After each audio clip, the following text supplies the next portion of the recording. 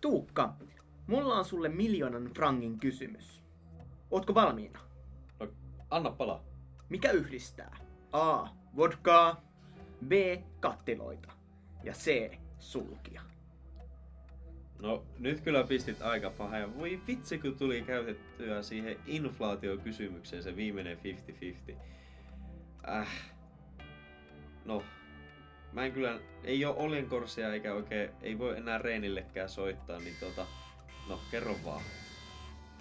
Kaikki nää on ollut joskus käytössä rahana. Raha on kautta historian ollut niin monimuotoista, että oikeastaan sitä on ihan mahdotonta määritellä, vaan joidenkin ulkoisten ominaisuuksien kautta.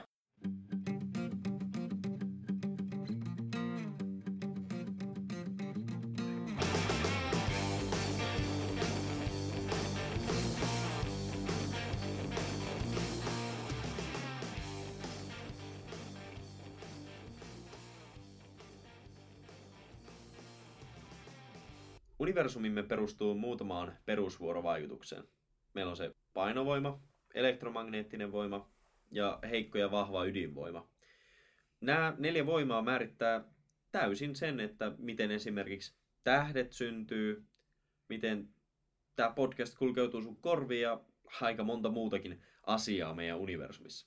Samalla tavalla kuin meidän universumi, joka on pohjimmiltaan jonkinlainen systeemi ja joka rakentuu joidenkin perustavanlaatuisten voimien varaan, niin voidaan myös sanoa, että nykyinen yhteiskuntamme rakentuu niiden muutamien perustavanlaatuisten asioiden varaan. Mutta yhteiskuntamme ei rakennu minkään fysikaalisten voimien varaan, vaan enemmänkin tämmöisten sosiaalisten konstruktioiden.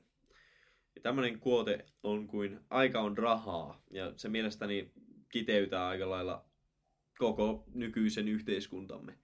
Eli aika on yksi ihmiskunnan historian tärkeimmistä keksinnöistä, ja jos katsoo, niin se on kyllä meidän keksintö. Meidän aikamme eroaa aika lailla siitä, mitä luonnossa nähdään.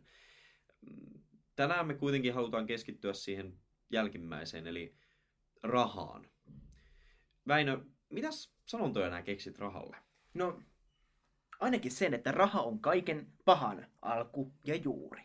No, mulle tulee mieleen, että raha maailmaa pyörittää. Ja tosiaankaan, jotkut sanoo, että raha ei nuku koskaan. Joo, siitähän se kuuluisa Wall Street Money Never Sleeps -elokuva tehtiinkin. Saako rahalla onnea? Hyvä kysymys. Ehkä saa, ehkä ei. Ehkä me tiedetään tässä podcastin lopussa vastauskin tähän.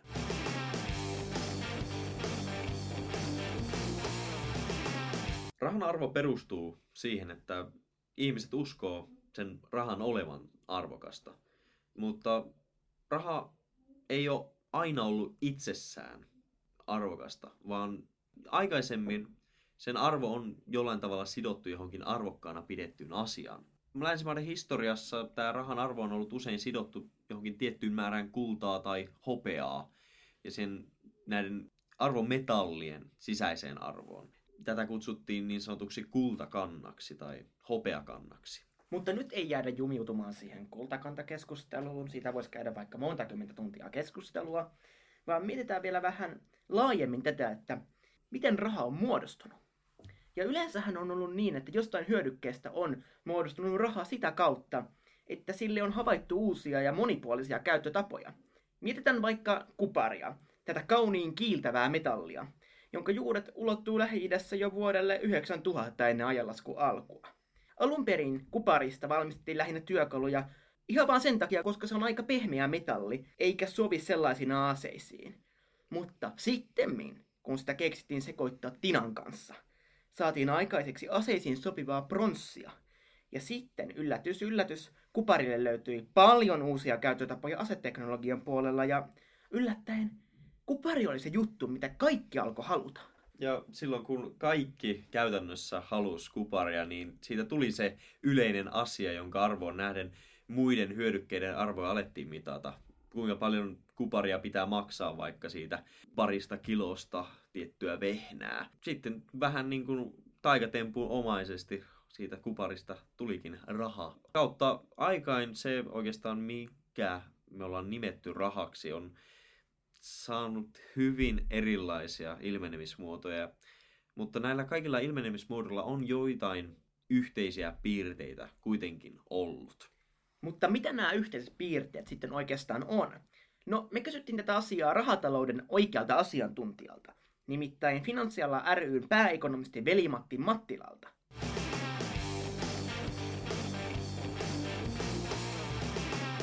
Finanssiala ry:n pääekonomisti Veli-Matti Mattila, tervetuloa podcastiin. Kiitoksia. Me lähdetään ihan peruskysymyksellä liikkeelle, eli Veli-Matti, mitäs raha on sinun mielestä? Rahalla on tietyt tehtävät taloudessa, eli se on tietysti maksuväline, jota käytämme päivittäin erilaisissa ostoksissa. Samalla se on arvon mitta.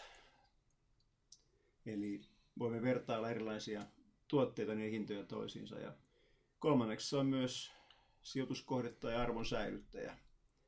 Eli siinä voi pitää varallisuuttaan, jos haluaa. Miten sä määrittelisit, että mikä on hyvä raha tai millaisia muita, onko jotain mitään muita ominaisuuksia, mitä hyvällä rahalla pitäisi olla sun mielestä? Jos ajattelee ihan käytännön päivittäistä elämää, niin tietysti olisi kiva, että se olisi tavallaan toimiva, eli helppokäyttöinen. Se olisi tehokas tapa hoitaa maksuja ja turvallinen. Voisi sanoa 3 T:tä.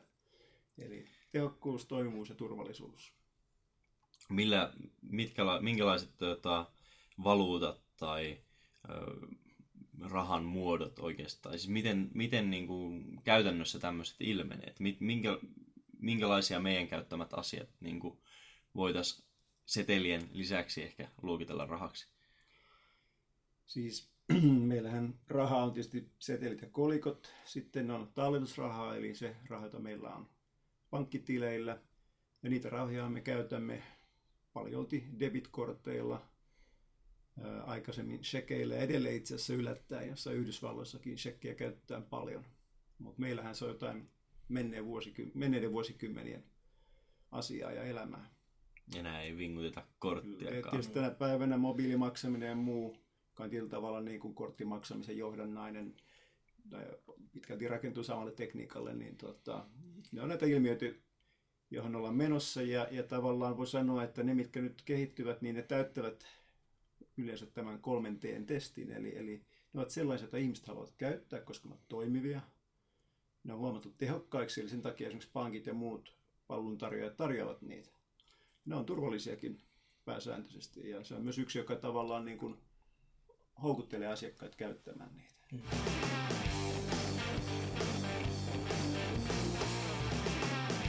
Tämmöistä meidän nykymuotoista rahaa nimitetään fiat-rahaksi juuri sen takia, että sillä ei oikeastaan ole mitään mihinkään arvometalliin tai muuhunkaan sidottua arvoa. Meidän rahaa ei ole sidottu mihinkään tiettyyn määrään kultaa. Mun mielestä tämä jako fiat-rahaan ja hyödykerahaan, sellaisen rahan, millä on jotain arvoa itsessään, on vähän kyseenalainen, koska oikeastaan kaikki arvo on sellaista, mitä me itse annamme. Eikö kullallakin ole vain arvoa sen takia, koska me uskotaan siihen? Toi on hyvä kysymys. Eihän Etelä-Amerikan intiaanikansoillakaan ollut minkäänlaista eurooppalaisiin verrattavaa kultakuumetta, vaikka heillähän sitä oli just yllin kyllin. Ainoa ero on se, että rahassa meillä ei ole mitään fyysistä asiaa, johon sen arvo on sidottu. Tämän nykyisen fiat-rahan arvo, se perustuu monilta osin siihen, että valtio vaan kerää veroja. Elikkä valtiolla on hallitsemallaan alueella on väkivaltamonopoli, joten sen kansalaiset joko maksavat veroja valtion vaatimassa muodossa, tai itkevät ja maksavat veroja siinä muodossa. Jos valtio vaatii veron kossupulloina, niin sitten se kyllä maksetaan kossupulloina. Tämä pakottaa ihmiset hankkimaan kossupulloja hinnalla millä hyvänsä, selvitäkseen velvoitteistaan, ja tämä nostaa väkisinkin kossupullojen kysynnän niiden ansaitsemalle tasolle. Rahan arvo perustuu väkivaltamonopolin lisäksi myös siihen, että ihmiset uskoo sillä olevan arvoa. Tästä tulee se sana fiat. Se on siis eräänlainen instituutio, johon me uskotaan. Ja instituutiolla me tarkoitaan tässä sellaisia vakiintuneita toiminnan tapoja. Mutta tämmöinen instituutio, se edellyttää Tämä menee aina väärin meikällä. Väinö, mitäs instituutio edellyttää? Instituutio edellyttää taakseen legitimiteetin. Siis esimerkiksi demokratia on hyvä esimerkki instituutiossa, jolla on takanaan juuri tämmöinen legitimiteetti. Legitimiteetillä on olemassa 3 muotoa. Ensimmäinen on traditionaalinen, toinen karismaattinen ja kolmas sitten rationaalis-legaalinen. Siis mikä? Rationaalis-legaalinen, eli siis legitimiteetillä on 3 muotoa. Traditionaalinen, karismaattinen ja rationaalis-legaalinen. No siis, mä voin vähän kertoa enemmän, että tämä vähän avautuu sekä sulle Tuukka että myös teille kuuntelijoille.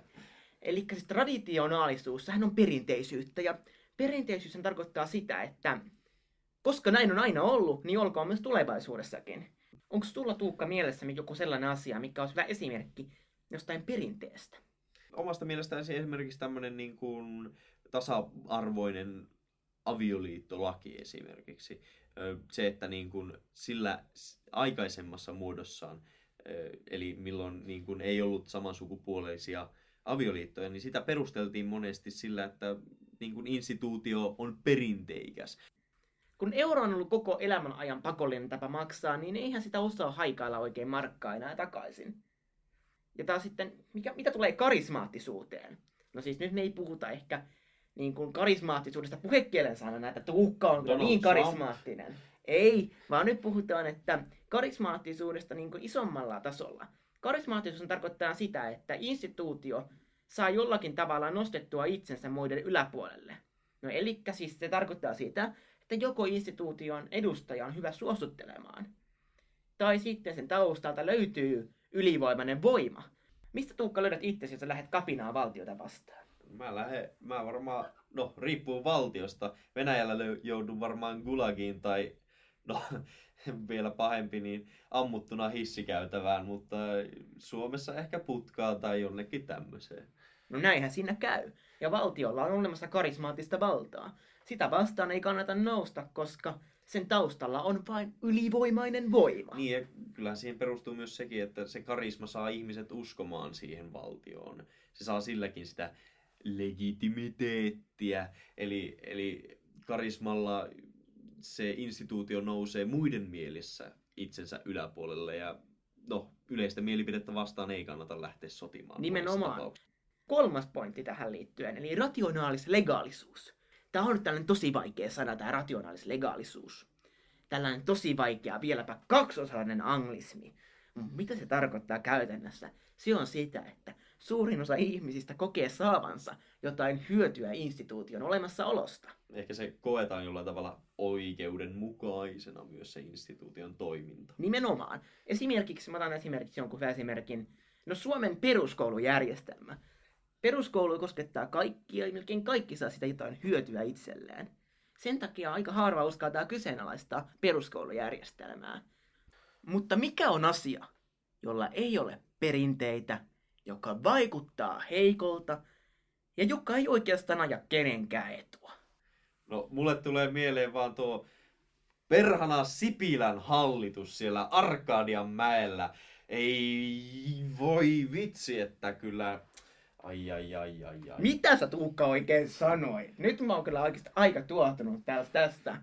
Sipilän hallituksella ei kyllä ole mitään perinteitä. Siinä ollaan ihan niinku, Sipiläkin on ihan untuva poliitikko. Se vaikuttaa heikolta. Kannatusluvut on ihan pohjamunissa ja ajaako se nyt kenenkään muu kuin porvareiden etua? Sano itse porvari. Ehkä tuo oli tommonen niin sanottu karikatyyri.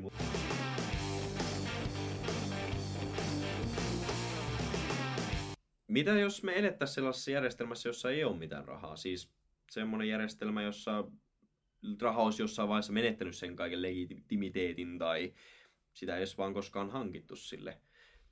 Se olisi aika vaikea järjestelmä. Mä kävelisin kauppaan ostaan uusinta Lepomäen kirjaa. Ja kunnon sosialisti. Mun pitäisi silloin selvittää just se, että mitä sitä mun kirjakauppa haluaisi niin kuin saada. Siis vaihdannassa. Saadakseen sen kirjan myytiin, niin akateemisen kirjakaupan olisi pitänyt selvittää, mitä se kustantaja haluaa. Ja kustantaja olisi taas pitänyt selvittää, mitä se Elina Lepomäki haluaa. Hänen arvomaailmansa ajatellen varmaan jotain, mitä tässä podcastissa ei nyt lähdetä, ei sen kummemmin avaamaan. ensin olisi pitänyt kustantajan hankkia Lepomäelle hänen haluamaan hyödykkeitään, sitten taas kustantajan toimittaa ne hyödykkeet hänelle, akateeminen kirjakauppa taas maksaa jollain hyödykkeillä kustantajalle. Tässä on ihan hirveänä vaihdantaa. Raha tekee kaiken yksinkertaisemmaksi. Ja näin tällaisesta vaihdannan vaivasta puhutaan sellaisina transaktiokustannuksina. Ja niin, kyllä ne transaktiokustannukset olisi aika pilvissä. Ainoa, joka kiittäisi, olisi DHL. No, omat UPS:n osakkeeni varmaan kiittäisi tästä tilanteesta. Eihän mä näe oikeastaan mitään ongelmaa järjestelmässä, jossa pitää rajata kamaa ees taas kustantajalta ja Lepomäeltä toiselle. Mutta toihan kuulostaa oikeastaan ihan hiton hyvältä. Saatais kuulla täystyöllisyyttä. Talousgurut ovat nyt virallisesti keksineet ratkaisun Suomen matalaan työllisyyteen. Luovutaan rahasta. Pitäisikö mun soittaa Sipinälle? No miksei suoraan Draghille? Keskuspankkiri tarjoaisi varmasti lakkauttaa koko euron olemassaolo siihen paikkaan. Kaikki ongelmat katoaisi ja EKP:täkin kiitettäisiin vihdoin ja viimein jostain toiminnosta. Rahahan ei ole oikeasti mikään vaikea keksintö. Ja ei olekaan ihme, että rahan syntyminen seurasi aika nopeasti yhteiskuntamme kehittymistä. Jo alkeellisen yhteiskuntahierarkian syntyminen edellyttää näiden vaihduntakustannuksien pienentämistä. Niin, eihän sitä oikeastaan voi viljelijälle. Miten nämä voit viljelijälle korvata hänen tekemästään työstään, jos sä et itse viljele? Mitä hän saa sinulta? Rahaa vaaditaan siihen, että resursseja voidaan allokoida henkilöltä toiselle tehokkaammin kuin muuten. Ja nyt mennään siihen asian pihdiin. Perimmäiseltä luonteeltaan raha on velkaa. Ja kyllä, rahan luominen on käytännössä ihan puhtaasti kirjanpidollinen juttu. Okei, sä kävelet pankkiin, pyydät velkaa, sun taustasi ja maksukykysi arvioidaan. Ja sitten tämän jälkeen, jos hyvin käy, pankki käytännössä pyytää sut asiakkaakseen. Pankki kirjaa itselleen toiselle tilille saatavia just sen verran, kun ne laittaa rahaa sen velanottajan tilille. Siis siten, että tasapaino on lopulta +/-0.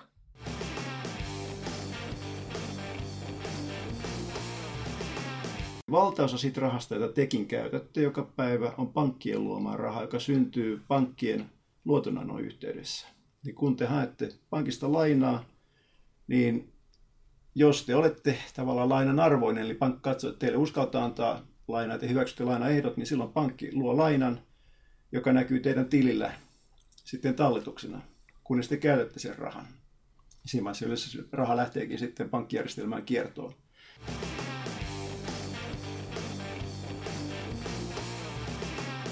Haluavatko pankit sitten luoda liikaa rahaa? No ei oikeastaan. Se koko toiminta perustuu viime kädessä vaan arviointiin siitä, mikä on pankille kannattavampaa ja mikä ylipäätänsä on mahdollista.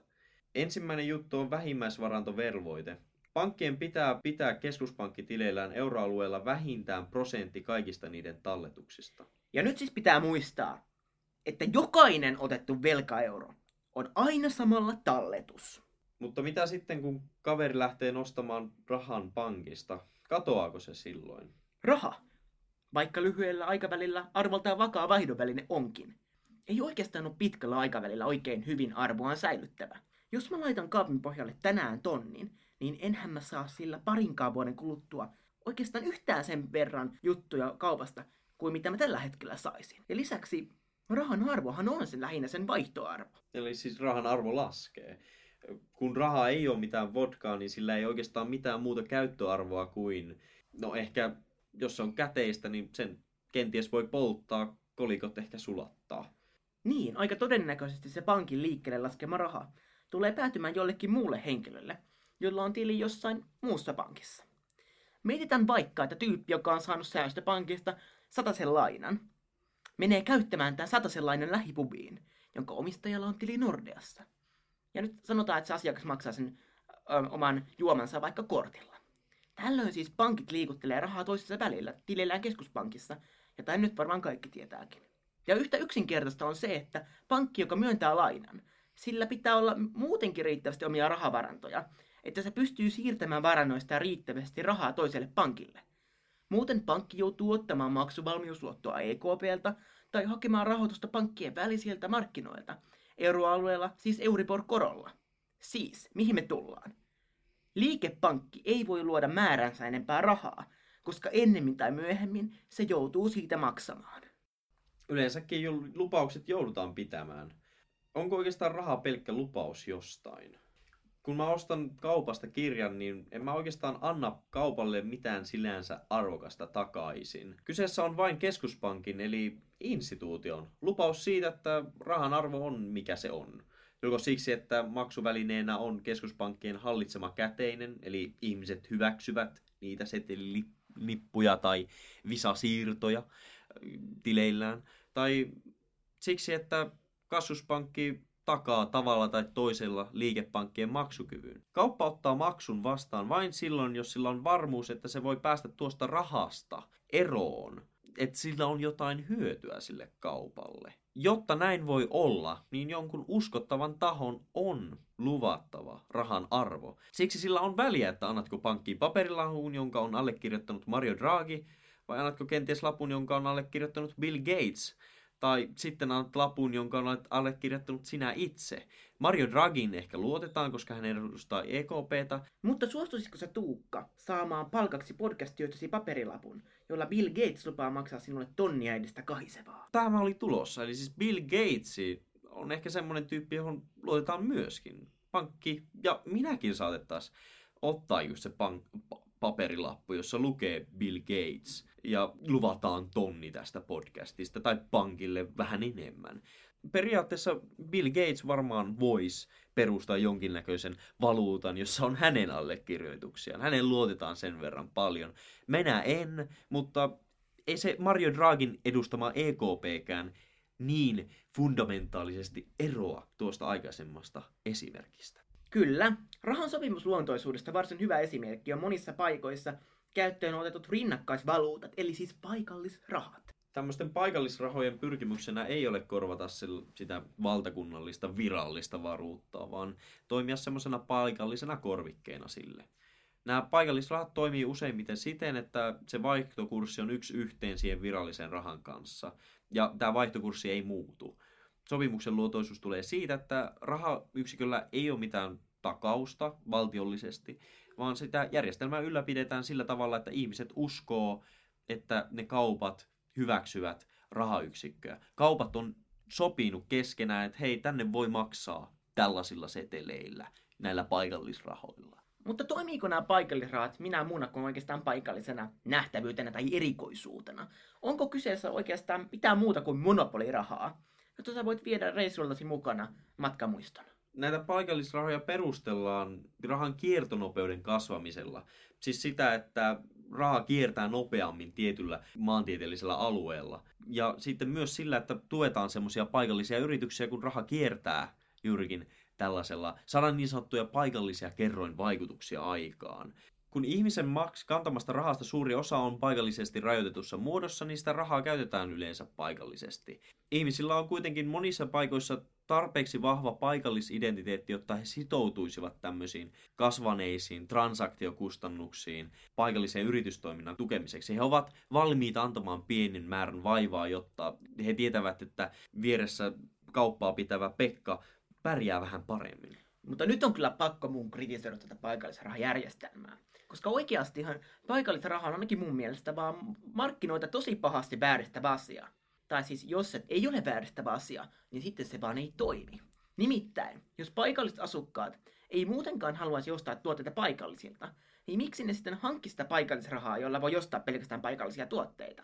Elikkä siis niiden pitää olla niiden tuotteiden jo vahvasti kilpailukykyisiä, että niitä halutaan ylipäänsä hankkia sitä paikallisrahaa, jos sillä voi hankkia vain ja ainoastaan niitä paikallisia tuotteita. Toki siis, jos paikalliset työnantajat maksaisivat osan palkasta esim. Pelkkänä paikkakunnan omana rahana, eli niin, että ihmisillä ei olisikaan valinnanvaraa siinä, että otetaanko me tätä paikallisvaluuttaa käyttöön, niin se johtaa taas väistämättä paikallisten tuotteiden kysynnän vahvistumiseen. Mutta onko yritykselle oikeastaan vain karhun palvelus, että sen tuotteita ostetaan vain siksi, että sillä on tietyllä rahayksiköllä maksettaessa monopoli? Totta. Sen sijaan, että yritys alkaisi tuottaa tuotteita, mitä ostetaan myös muualla, niin joku varsinkin pieni yhtiö voi tyytyä pelkästään paikallisiin markkinoihin monopoliin. Ja lopputuloksena meillä on monopoli, joka myy kallilla, huonoa laatua pienelle joukolle. Sen sijaan, että se myisi halvemmalla, parempaa laatua isommalle porukalle. Yrityksen tuottavuus kärsii, elinkeinoelämä kuristuu ja asukkaat ovat tyytymättömiä. Ainoa syy, miksi se paikallisraha voisi toimia, olisi se, että sillä olisi itsessään jokin vaihtoarvo suhteessa euroihin. Paikallisrahalla tulisi siis saada jotain muutakin kuin hyvän mielen siitä tiedosta, että kasvattaa paikallista rahan kiertonopeutta. Mutta mä epäilen kyllä vahvasti, että esimerkiksi kaupat olisivat valmiita antamaan merkittäviä porkkanoita paikallisrahan käyttämiselle. Kokeiluna ja ajatusleikkinä paikallisraha totta kai on äärimmäisen kiehtova. Nämä paikallisraha-aloitteet, mitä Suomessakin on, esimerkiksi Toholammilla on Toho-niminen valuutta, niin ne kärsii vaan semmoisesta erittäin pienestä skaalasta. Esim. Tämä Toho, niin siellä kiertää noin 20-30 000 euroa. Alle suomalaisen vuosittaisen keskitulon oleva rahamäärä ei kyllä pelasta muuttotappiokuntaa. Se ei ole mikään ihmelääke. Paikallisrahojen taustalla ei ole myöskään mitään perinteistä keskuspankin kaltaista instituutiota, joka toimisi rahan virallisena luojana. Kryptovaluutoilla on tässä siis paikallisrahojen kanssa jotain yhteistä. Kryptovaluutat menee vielä kylläkin yhden askeleen pidemmälle, sillä nämä on ihan täysin hajautettuja järjestelmiä, joissa ei ole mitään keskuspankkia. Me kysyimme Veli-Matti Mattilalta hänen mielipidettään semmoisesta järjestelmästä, jossa ei ole mitään keskuspankkia.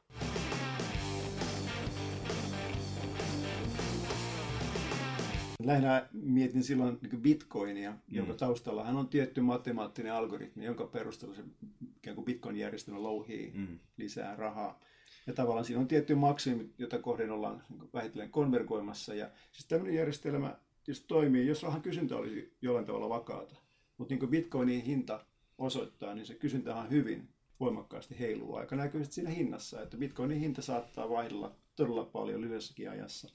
Ja eihän tämän tyyppinen tavallaan väline voi olla se, jolla me hoidamme päivittäistä asiointia kaupassa ja muussa. Eli että tavallaan kun menemme kauppaan, me emme oikeastaan tiedä, mitä asiat meille maksaa, koska me emme tiedä, mikä se bitcoinin arvo on siinä vaiheessa, kun mennään siihen kassalle maksamaan. Se järjestelmä vaan ei toimi, vaan se vaatii ainakin toistaiseksi sen keskuspankin, joka ymmärtää sen kokonaistilanteen ja säätelee sitten omien rahapoliittisten välineiden kautta rahan tarjontaa taloudessa. Mitkä näet sitten, mitkä on tämän rahajärjestelmän hyvät puolet? Tämä on tässä tällainen joidenkin helppo aihe, mutta silti kysyisin, että mitkä sä koet tämän nykyisen niin kuin ideologisessakin mielessä valitun rahajärjestelmän hyvät puolet? Niin kuin aina vastavetona nyt tälle kritiikkiporukalle. Sanon, että keskimäärin on nähty, että se toimii tehokkaasti, se hoitaa tehtävänsä, eli luotonnon talletusten vastaanottaminen, eli investoinnit saavat rahoitusta, tallettajat ja muut, jolloin sijoitettavaa varallisuutta löytää sijoituskohteet ja niin edelleen. Eli voi sanoa, että se toimii kokonaisuudessaan hyvin, mutta että, niin kuin on nähty, niin siellä on ollut myös ongelmatilanteita. Ja niitä on aina pyritty sitten niin kuin korjaamaan. Esimerkiksi nyt finanssikriisin jälkeen on luotu valtava määrä uutta sääntelyä, jolla pyritään tavallaan ehkäisemään uusien vastaavan tyyppisten tilanteiden syntyä. Lisäämällä pankkien ja muiden finanssialan toimijoiden vastustuskykyä ja uusia häiriöitä vastaan ja ylipäätään niin vähentämään niitä riskejä, joita siinä järjestelmässä on. Ja koko ajan tietysti viranomaisetkin oppivat, esimerkiksi keskuspankit, miten kannattaa rahapolitiikkaa hoitaa, minkälaisilla välineillä, miten ennakoidaan tilanteita. Että järjestelmä todella kokonaisuudessaan on toiminut hyvin, mutta että aina on niin kuin varaa petrata.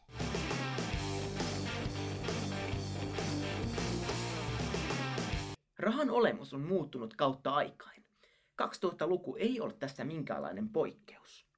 Digitalisaation edistysaskeleet tulee iskemään myös meidän nykyiseen käsitykseen siitä, mitä raha on. Digitalisaatio ja raha tuo helposti mieleen monimutkaiset, mutta ehkä vähän huonostikin nimetyt kryptovaluutat. Rahan digitalisaatio tarkoittaa kuitenkin myös käteisen rahan merkityksen vähenemistä. Me kysyimme Veli-Matti Mattilalta, että mitä mahdollisuuksia ja uhkia käteisvapaassa järjestelmässä on.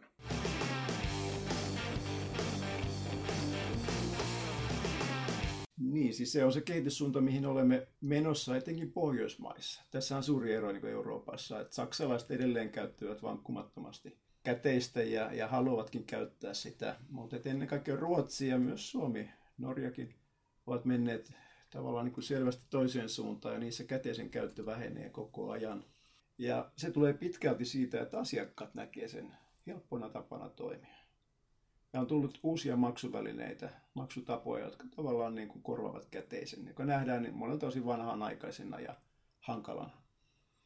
Toki siihen liittyy sen riskejä ja ongelmia, etenkin niin kuin erityisryhmien kannalta ajatellaan vanhusväestö, joka on tottunut käyttämään seteleitä.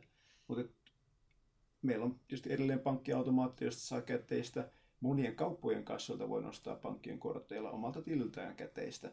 Että tavallaan tähän on keksitty erilaisia vaihtoehtoja, joilla voidaan tämmöisiä niin ongelmia, mitä on havaittu, niin korjata.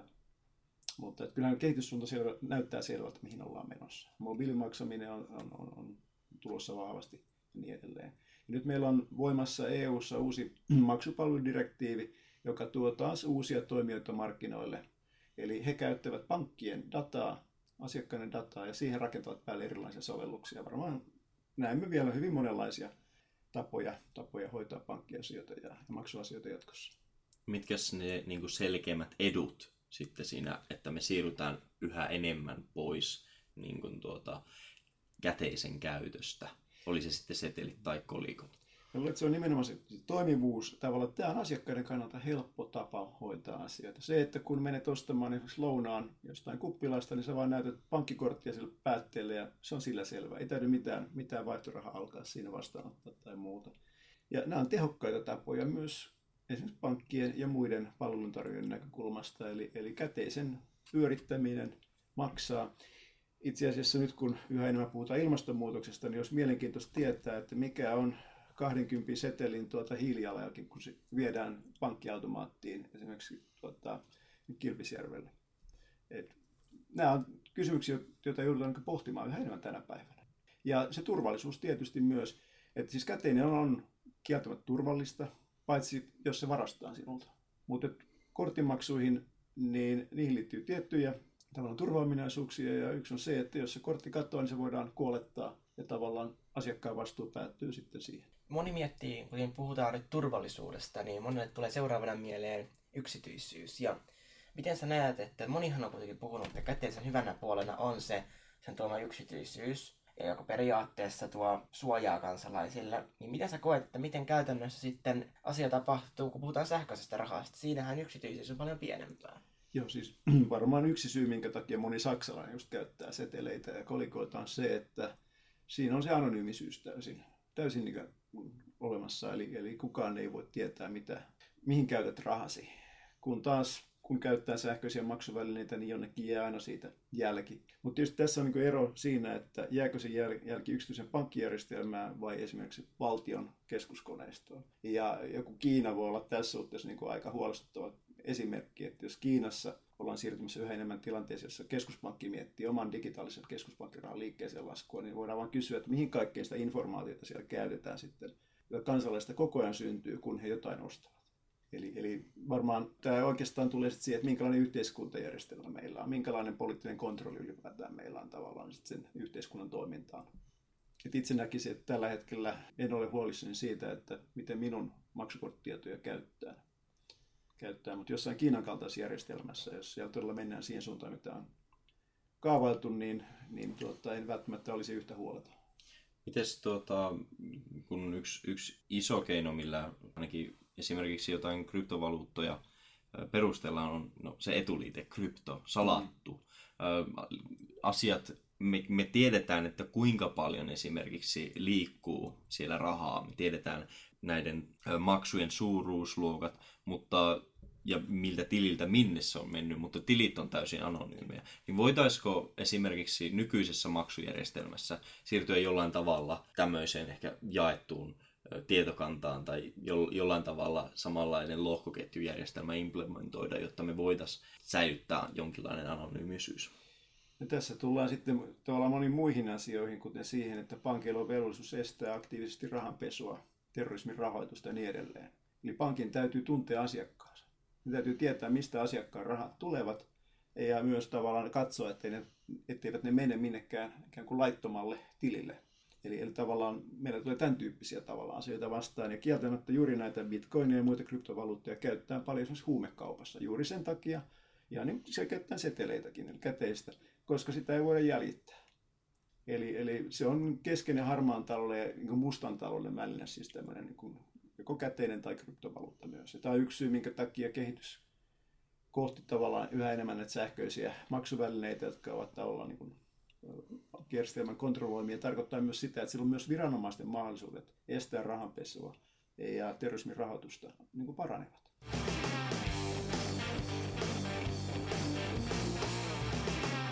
Musta tuntuu, että tämä käteisen rahan katoaminen on mennyt ainakin meiltä nuorilta täysin ohi. Käteinen oli kyllä isossa roolissa mun elämässä ennen kuin mä 13-vuotiaana sain käteen sen Visa Elektroniin.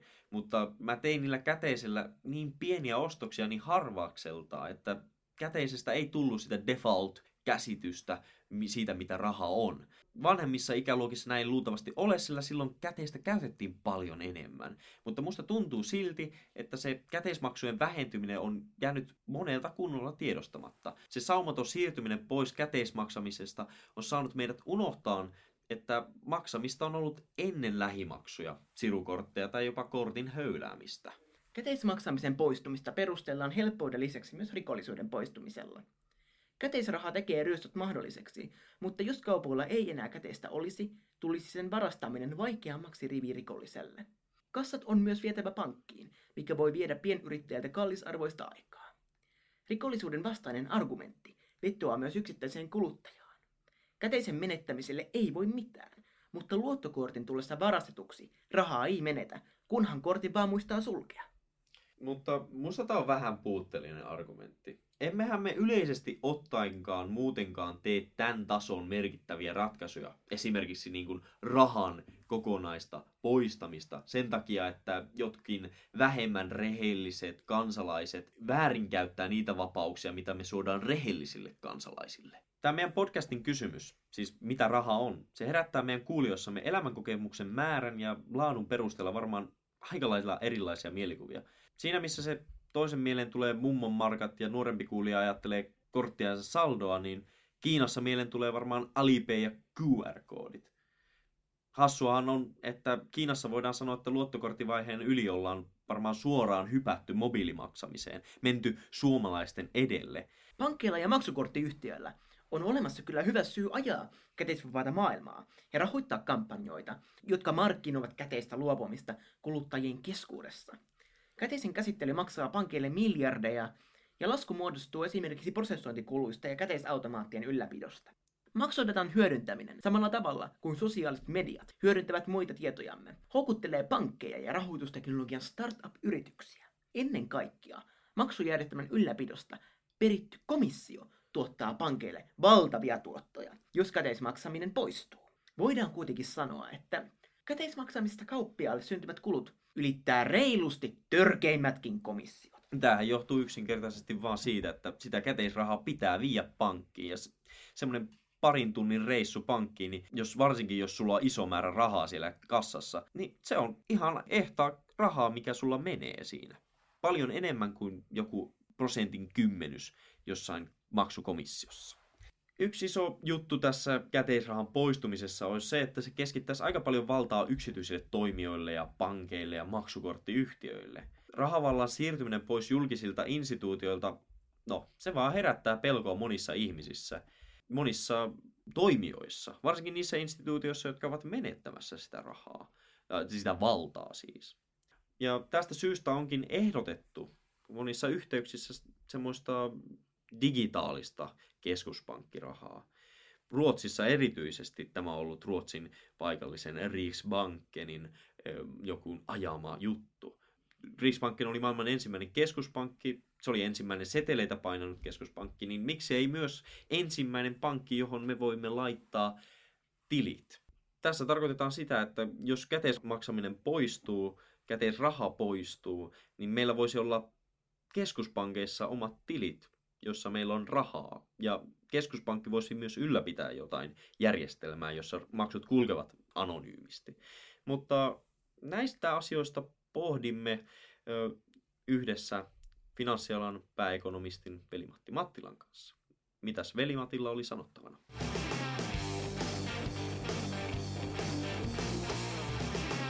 Toki esimerkiksi Ruotsissa keskuspankki on jo pitkään miettinyt, pitäisikö heidän alkaa tarjota myös kansalaisille omia tilejä, joilla sitten käytettäisiin keskuspankin luomaa sähköistä rahaa, joka olisi suora kilpailija pankkien luoman talletusrahan kanssa. Ja tämä on niin kuin mielenkiintoinen keskustelu, ja se lähtee siitä, että Ruotsissa keskuspankki näkee, että kaikilla kansalaisilla pitäisi olla oikeus käyttää viranomaisten tai valtion luomaa rahaa. Ja jos käteisen käyttö Ruotsissa koko ajan niin pienenee, he näkevät, että tavallaan kehitys menee heidän mielestään väärään suuntaan. On siellä muitakin motiiveja taustalla, muun muassa keskuspankin tulopohjan varmistaminen, mutta siellä on niin kuin tämmöinen näkökulma. Ja on jännä huomata, että esimerkiksi Tanskassa keskuspankilla on taas ihan toisenlainen tulokulma tähän asiaan. He ovat ilmoittaneet julkisesti, että he eivät näe, että tämmöinen digitaalinen keskuspankkiraha on mikään niin kuin sellainen asia, mitä he alkaisivat edistää Tanskassa. He näkevät enemmän riskejä ja ongelmia siihen liittyen. Ruotsalaiset on vähän eri linjoilla. Nythän meillä on olemassa talletussuojajärjestelmä, joka takaa talletukset tiettyyn rajan saakka kaikissa EU-maissa. Ja tavallaan, jos keskuspankki luo sen ikään kuin rahaa, jota ihmiset pitää tileillään, niin ei oikeastaan tarvita enää tämmöistä talletussuojaa. Tarkoittaa myös sitä, että silloin niin yksityisen pankin luoma raha ei se pysty kilpailemaan esimerkiksi kriisitilanteessa keskuspankin kanssa. Ja tämä on itse asiassa yksi keskeinen argumentti, mikä Tanskan keskuspankilla oli, että he näkevät, että tällainen järjestelmä niin kuin erityisesti kriisitilanteessa voi pahentaa näitä kriisejä, koska ihmiset alkavat siirtää nopeasti rahojaan pankkitileiltä keskuspankkitileille. Pankit joutuu niin kuin rahoitusvaikeuksiin hyvin nopeasti. He näkevät, että tässä on tämmöinen riski olemassa. Joo, niin tästä on puhuttu tavallaan, että keskuspankki voisi laittaa laskusuhdanteessa kaikkien tilille pari ylimääräistä satasta, että sitten voisi laittaa rahaa kiertoon. Ja toisaalta keskuspankki voisi myös laittaa kaikkien tilien korot miinukselle halutessaan ja näin, mutta siis se tapa, miten vaan asiat hoidetaan tällä hetkellä on, että keskuspankin oman rahapolitiikan kautta luo kannusteita, voisi olla keppiä porkkanaa sekä pankeille että tavallisille kuluttajille ja yrityksille toimia tietyllä tavalla ja vaikuttaa rahan kysyntään ja tarjonnan kautta.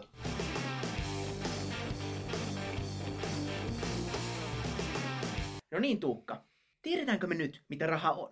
Kyllä musta vähän niin kuin tuntuu siltä ja varmasti saatiin aika paljon myös kuulijoille selvennettyä rahan syvimpiä luonteita. Mutta se olikin siinä sitten taas tällä erää. Kiitos kun kuuntelitte tätä Talousgurut podcastin jaksoa. Palautetta voitte yhä antaa ja keskustelua käydä Twitterissä sillä samalla hashtagillä. Eli Talousgurut. Ja meidät te löydätte @tuukka-tuomia, @vaino-tuovinen Twitter-handleen takaa siis. @tuukka-tuomia, @vaino-tuovinen. Mutta ensi kertaan. gurut kuittaa Ja kvittaa.